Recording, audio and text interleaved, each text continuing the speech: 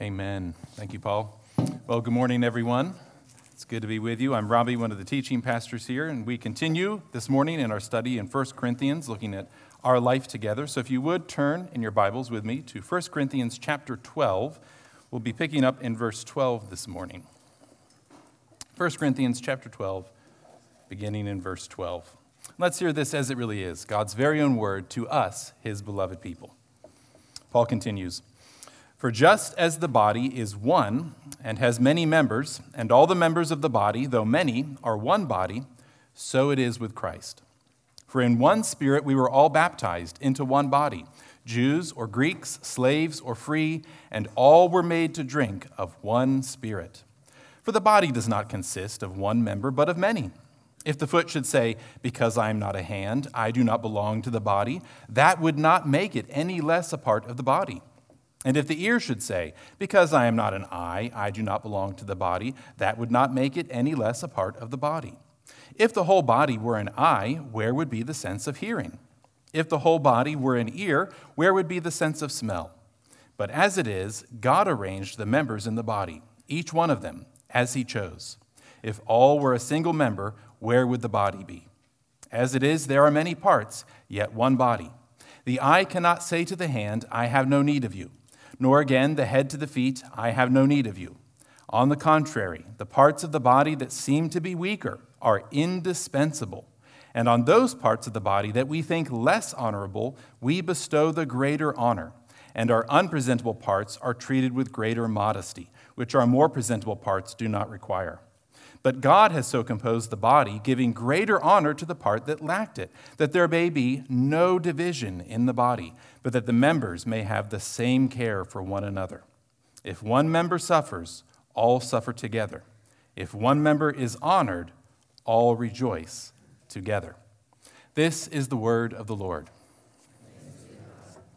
Well, friends, our key truth from these verses, the truth I'm hoping we walk away with this morning is this: God has given us a diversity of gifts and abilities so that we may pursue community by a constant and persevering care for one another. Let me say that one more time because it's important. God has given us a diversity of gifts and abilities so that we may pursue community by a constant and persevering care for one another. Dear friends, don't forget that the way that Paul opened up his letter to the Corinthians, and of course we remember that the Corinthians, they had a rough go of it, especially early on. It was difficult for them, coming out of their particular cultural context, to remember that they had a moral obligation in Christ to care for one another.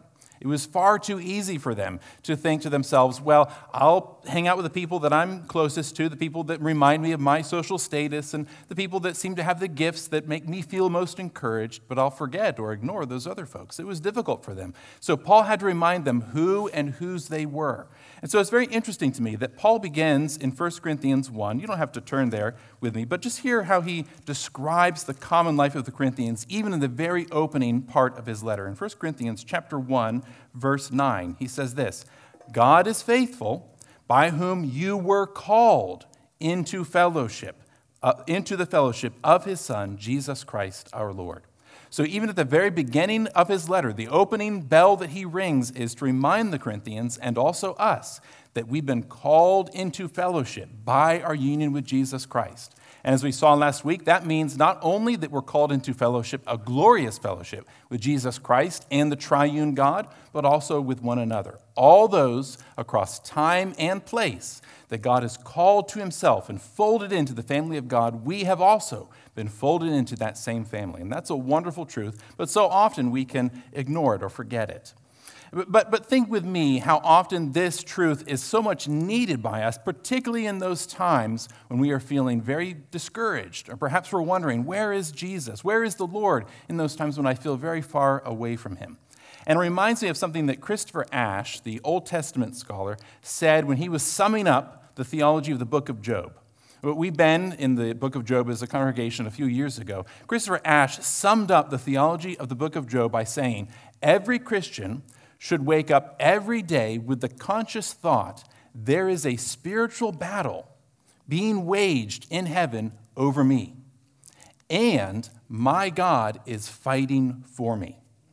In fact, not only is he fighting for you, he is so completely invested in your good that he has already won for you in Christ Jesus. And this is the hope that we have as we look forward to when Jesus returns, just as Paul so wonderfully prayed a minute ago. We know that one day God is going to give us a front row seat when he destroys evil and all the bad that we've experienced forever, when he cuts it in half and decimates it into 1,000 little pieces, never to bother us again. So God is fighting for us. Now, how are we going to hear that truth and have it really be something that deeply encourages us on a Wednesday afternoon at 2 o'clock? How's it going to stick to our ribs and really make a difference? Well, part of the way in which God has designed us to hear that truth and live it out is that we hear it and see it in community. So not only is it a truth that encourages me, but also it encourages my brothers and sisters. And I see how they are living out that truth day to day, and that encourages me also. So we have to be in community just to see even that basic, simple, but wonderful Christian truth that God fights for me. He fights for me, and he fights for you, and he fights for all of us. And not just at Christ Community Church, but all across this state, all across this country, and all across the world. And so we need community. We need to be deeply invested in community. We need to see the ways in which God has folded us into the family of God to be encouraged in every single thing of the Christian life. And so as we continue in this study of 1 Corinthians 12, I want us to see in these particular verses that there are really 3 doctrinal points that are important for us to hear, and then we'll follow that with a couple of applications for us in our common life together here at Christ Community Church. But the first doctrinal point I want us to see is simply this: the church is the body of Christ. The church is the body of Christ. So Paul begins in verse 12, just as the human body is one and has many members, and all the members of the body, though many, are one body, so it is with Christ. Dear friends, we should never tire of the amazingness, if I can coin a word, I want to do that sometimes, the amazingness of this truth, that Jesus Christ condescends to describe himself as a body. That's how close he identifies with you and me, as to call us his own body. He's the great head. He sets the course and direction of our lives, but so interconnected are you and me to him that we are, as it were, his own body. Now, this means, of course, that we are wonderfully loved and wonderfully provided for and wonderfully cared for, but it also means that we have a wonderful obligation. And that is to take one another seriously as the body of Christ. So the church is not a creation of nature. It's not something that just is there out in the world. It's not a creation of our own instinct, something that we just naturally gravitate towards. Or it's not even a creation of our own human insight, something that we thought up. But it is a supernatural reality created by Christ Jesus himself. And also notice that the church is a unity in Christ, but it is a unity with diversity, a glorious diversity. Though we are all different, we were made to drink of one Spirit. Now, I hope that this is a reality that I don't want to say we've grown comfortable with, because we should never grow comfortable with biblical truth in the sense that, just sort of old news. But I hope that it is a truth that we are so accustomed to that perhaps we're losing the shock of it that it would have been for the Corinthians in their day, and it is for many in our day too, that unity can exist with great diversity.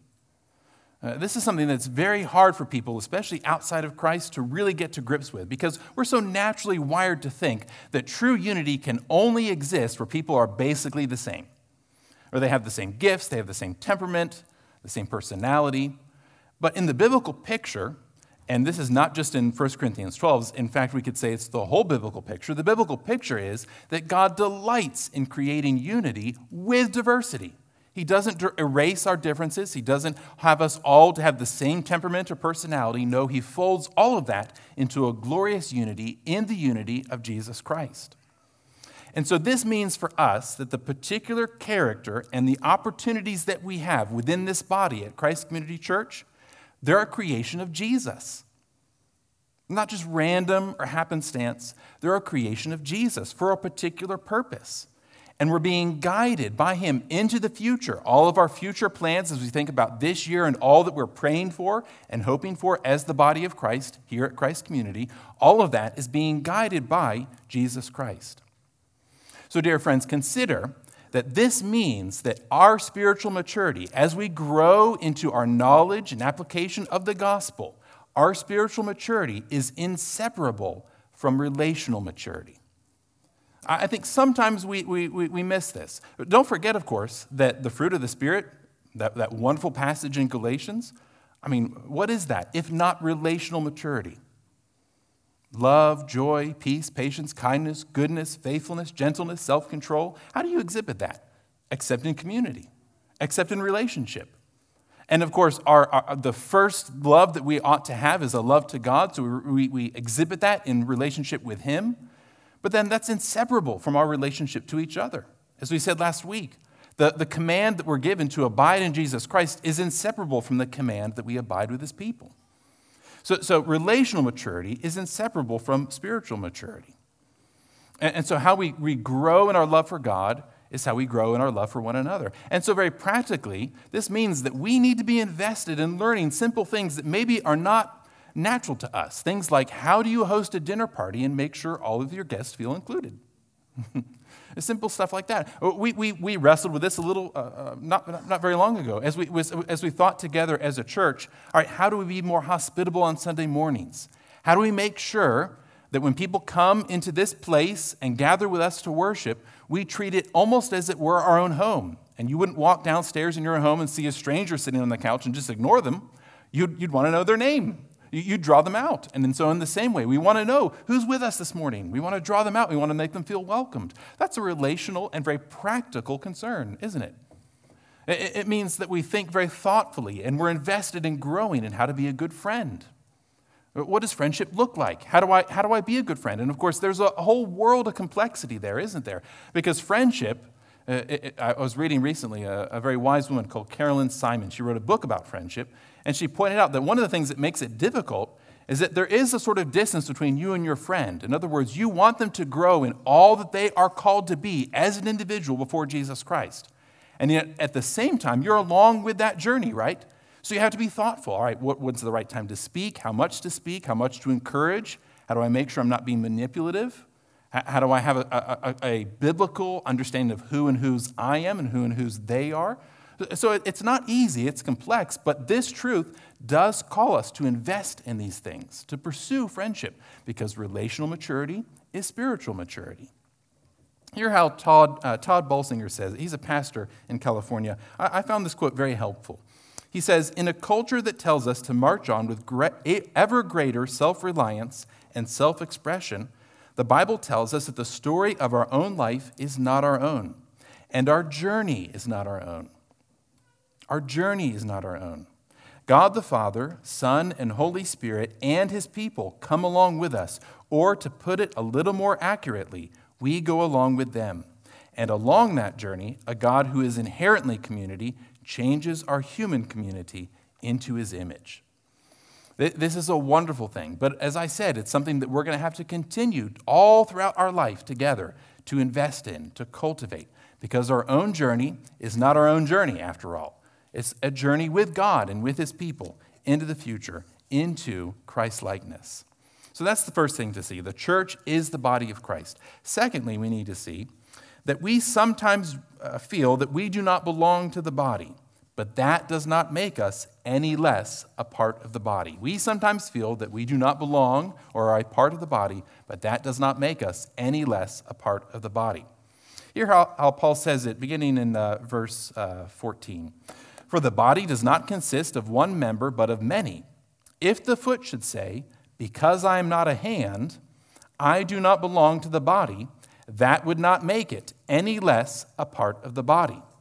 And he continues, and if the ear should say, because I am not an eye, I do not belong to the body, that would not make it any less a part of the body.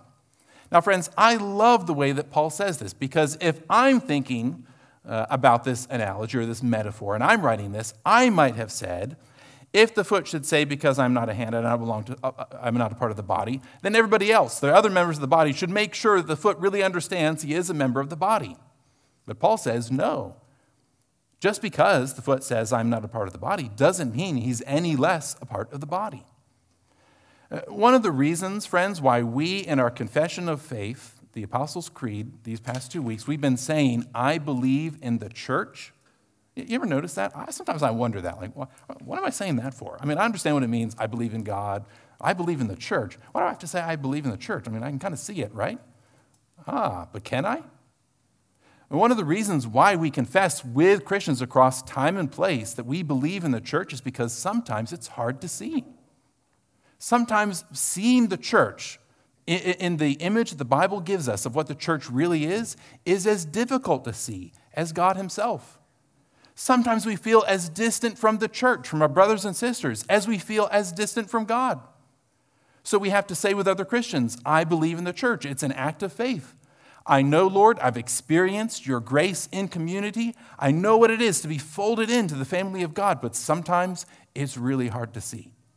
So when there are those times, and there will be those times when whatever we are in the body, whether an ear or an eye or a foot or a hand, and we say to ourselves, I don't know, I may not actually be a part of the body. What the Lord Jesus Christ, through the Spirit, says to us is, oh, but you are. You are.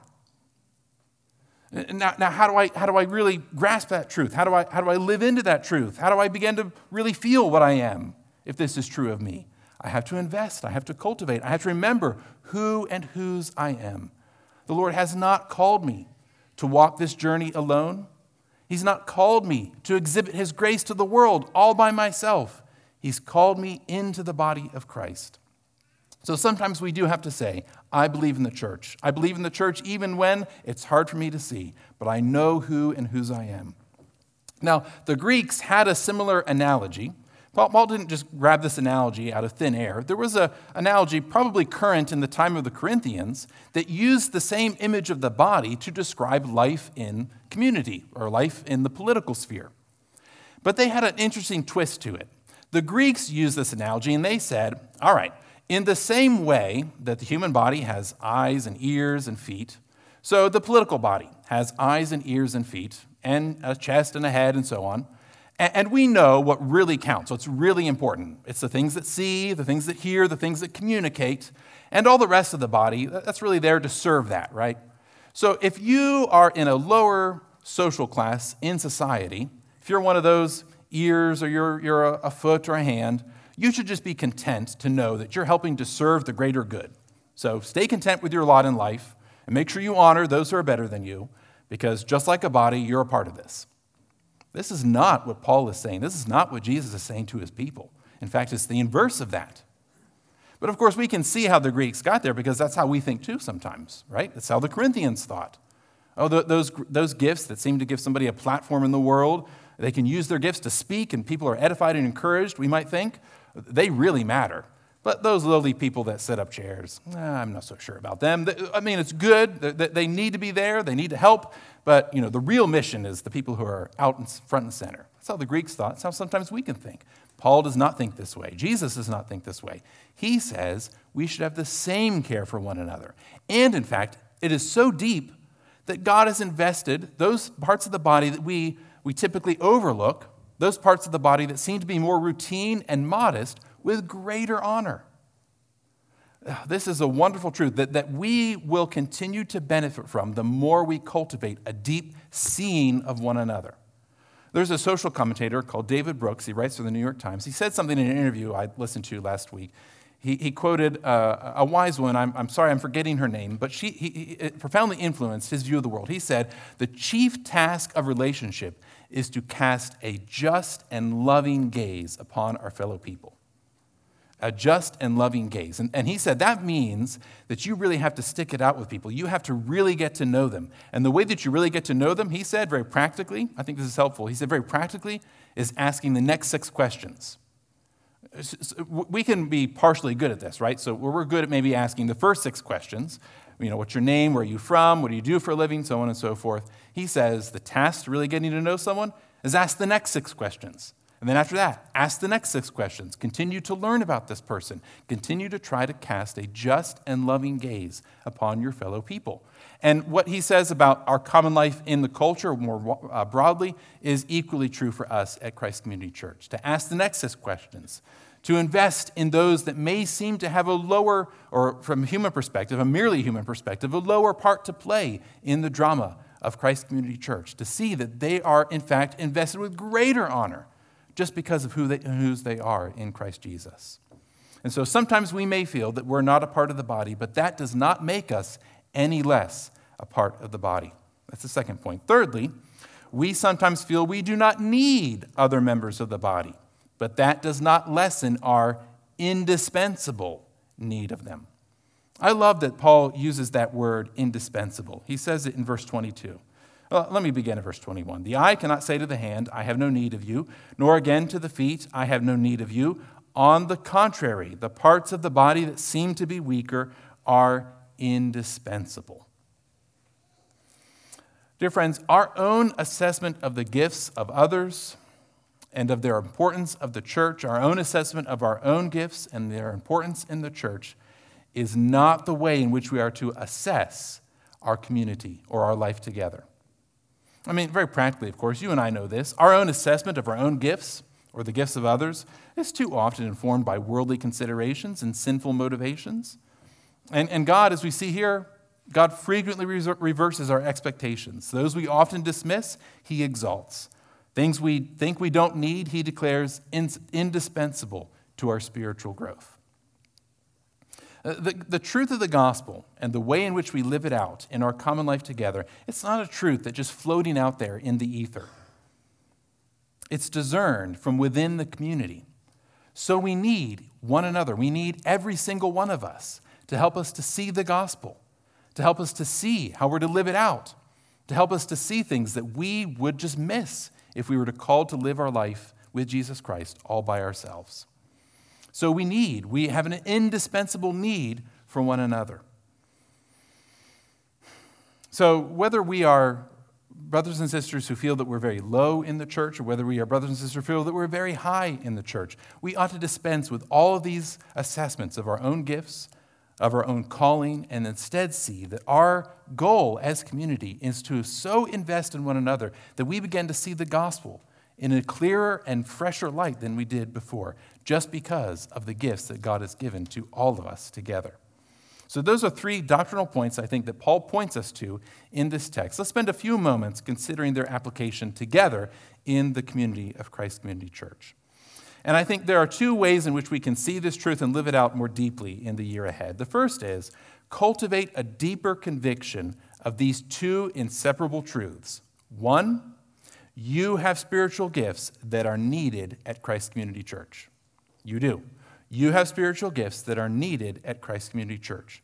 And two, you need others at Christ Community Church who have spiritual gifts that you don't have. You can't have that one truth without the other. They both go together.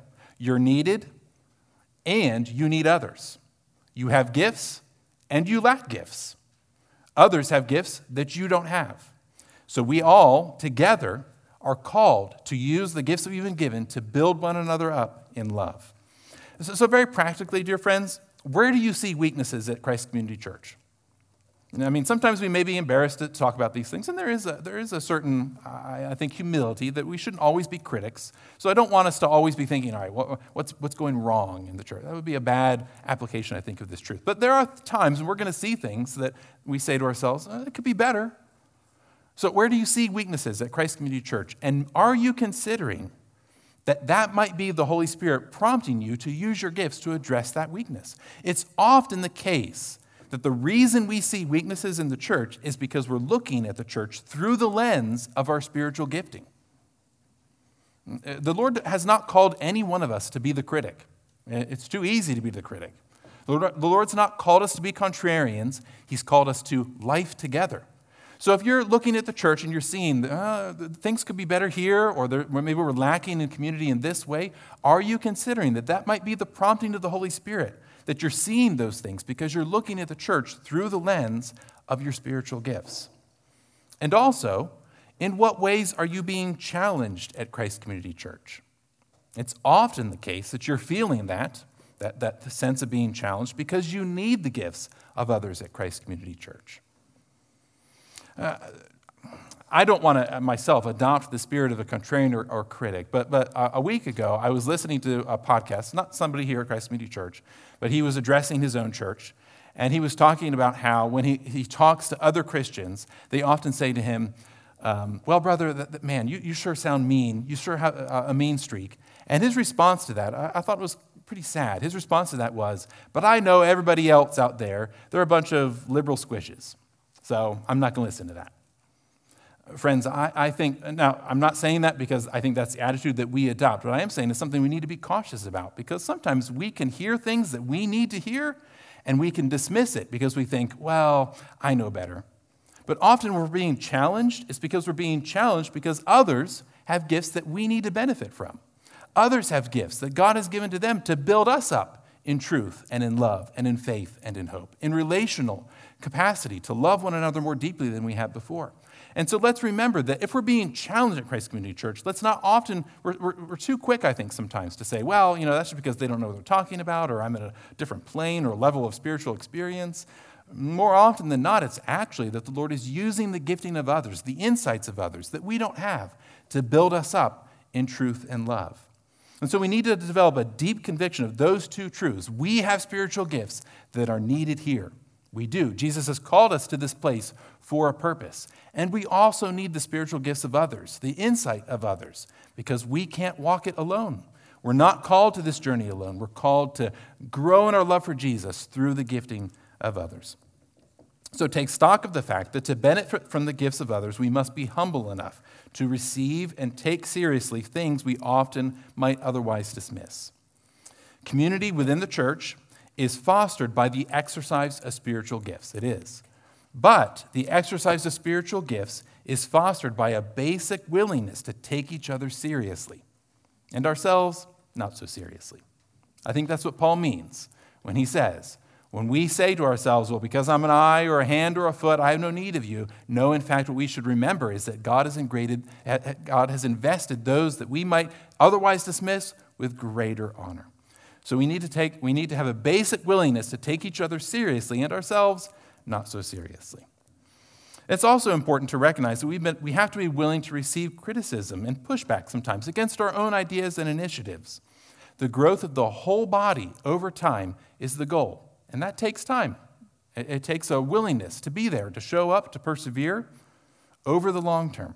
Relationships, you know this, you and I know this, relationships are not easy. They're built over time.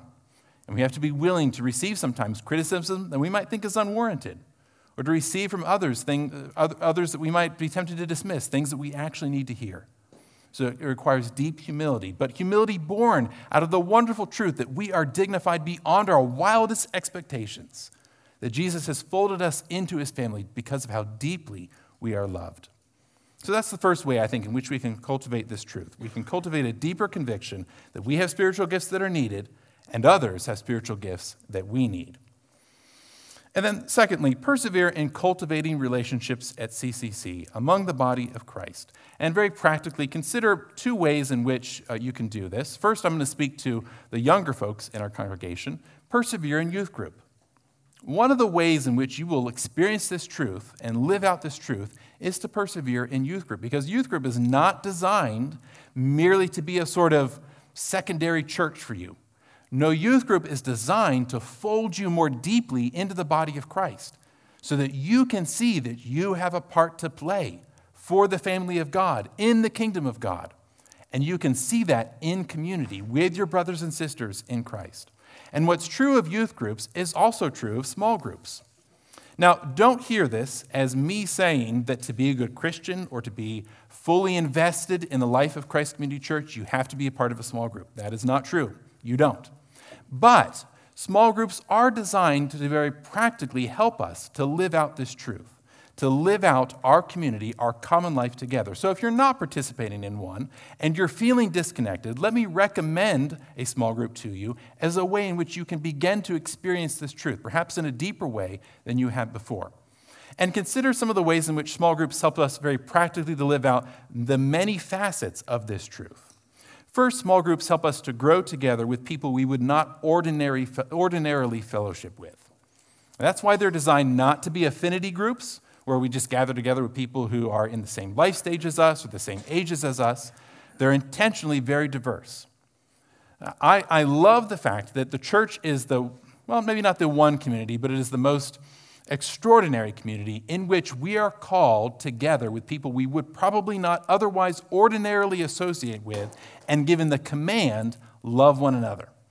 And in fact, the command, love one another so that other people, the watching world, will know the love of God for everyone.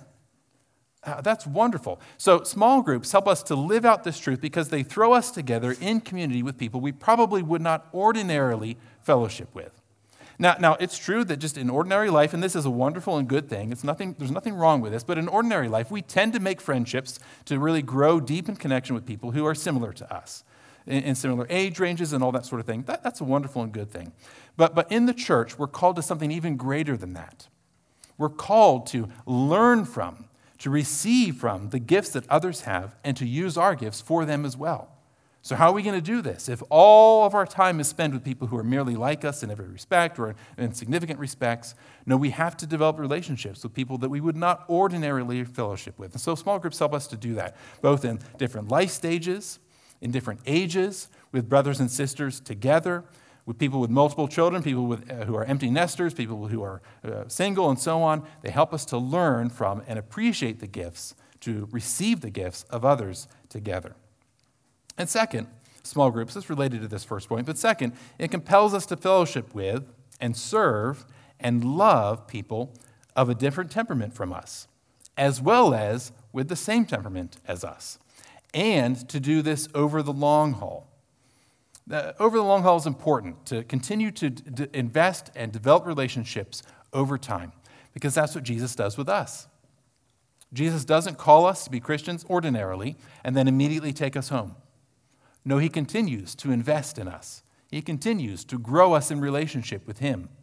And so we have to do that with one another, to invest in relationships over the long haul. It's not going to be the case, even in a small group together, or even in our common life together, that we're going to gather even over the course of a year. And at the end of the year, we're going to say, wow, I am appreciably a different person than I was at the start. I mean, I hope we can say that, and that's a glorious thing. But usually it's going to be harder to see, because it's worked out over the long haul in the same way that our relationship with Jesus is.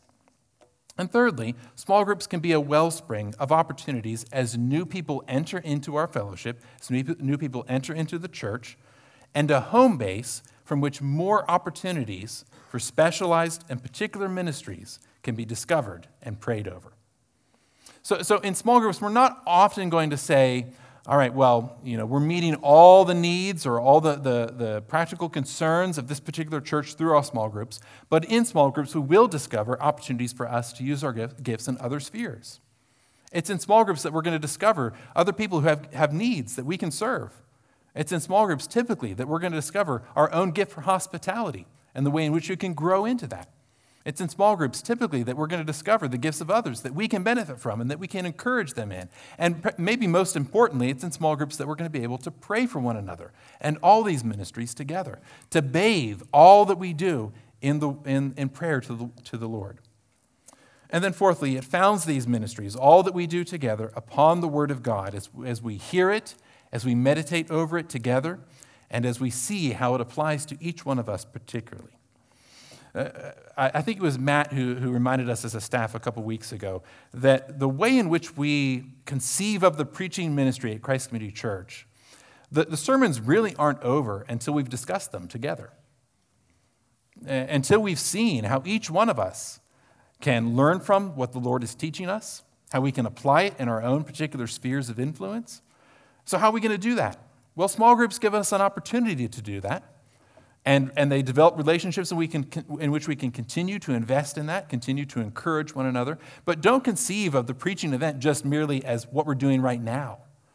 Consider that it has obligations for us. It has more to teach us as we gather, as the people of God, to meditate over it, to mull it over, and to encourage one another in it. And so small groups very practically provide an avenue for us to do that together. And then finally, it encourages us because small groups give us an opportunity to hear what the Spirit is teaching each one of us and to hear how they are receiving the Word of God as it is preached.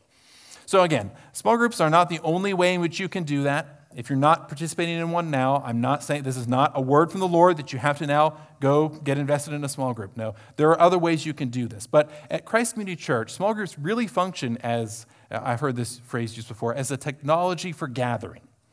Every society has one.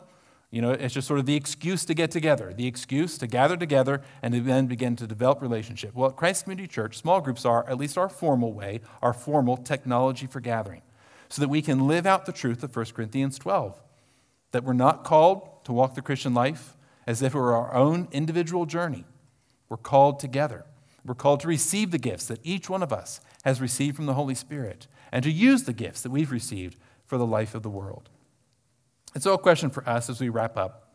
I drew this straight from Timothy Lane and Paul Tripp's wonderful book, How People Change. There are two questions they ask, and I think they're really good ones for us to ponder. How much does your life currently allow you to develop relationships that are deep enough to help you grow and change? It's something I think we're always going to have to return to and ask ourselves, especially since we live in a very hustle-bustle culture, an individualistic culture. So how much are we allowing our schedules, how much are we allowing our lives and the way that we set up our lives to give us space and room to develop relationships that are deep enough to help us to grow and change? And then as we think about that, what are some common obstacles that hinder redemptive relationships from developing in our lives? Sometimes the obstacle is as simple as our schedule. We would just set up our schedule and it's reflected in our priorities, that we don't really give much time to community. Other times, the obstacle is more internal.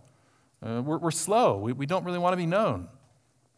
It's an indicative of the sinfulness of the human condition, that our greatest need that we all feel is to be known and to be accepted at the deepest level of our being, and that's also our greatest fear.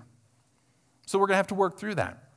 And if that's where you are right now, I hope that you feel welcomed enough to come to one of the leaders, the elders, the elder deacons, or one of the pastors, and let's walk through that. Let's begin to see how the gospel really changes our own self-conception so that we can be deeply known. But think about that. What are some common obstacles that hinder redemptive relationships from forming in your life?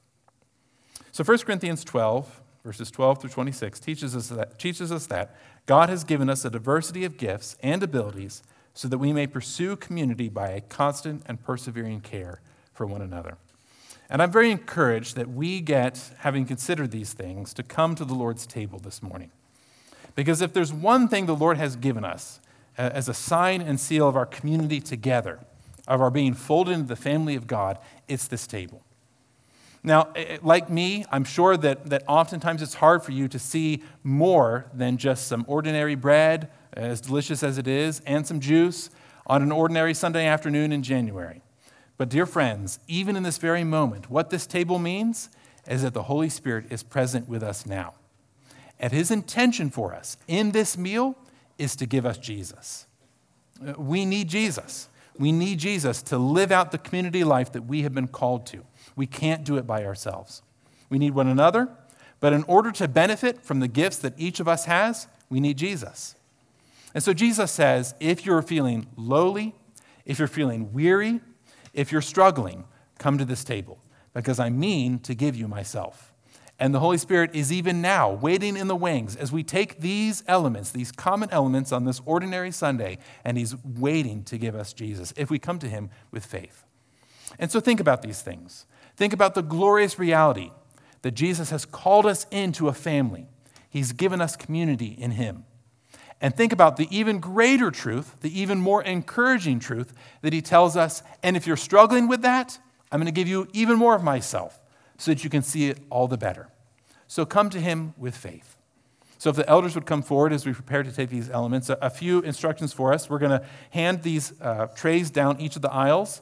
There's bread in one tray and juice in the other. If you prefer to have the single cup, there's a cup with a wafer in the top. You can just take that. Otherwise, take both the bread and the juice and hold it, and we will partake together. Before we do that, let me remind you that what Jesus did on the night before he was betrayed was he took ordinary bread and he broke it.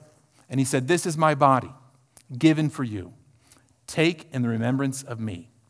And in the same way, he took a cup and he said, "This cup is the new covenant in my name, poured out for you. Everybody drink of it." And in these ordinary ways, he tells us that the gospel is a living reality even now. It's not just a historical fact, even a glorious one. It's a living reality for you and me so that we grow into the knowledge of who and whose we are in Christ Jesus. So let's ask the Lord to help us to receive this in faith. And let me pray that we would do that. Heavenly Father, Lord, we're grateful for all that you give us in community. Lord, we're grateful for your encouragement to us through these ordinary means that we get to grow into the stature of the fullness of Christ.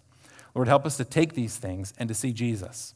Lord, help us to take these things and to see Jesus in the face of our brothers and sisters, in the ways in which he has been present to us through the service of others, and the way in which we get to show Jesus in our service to them.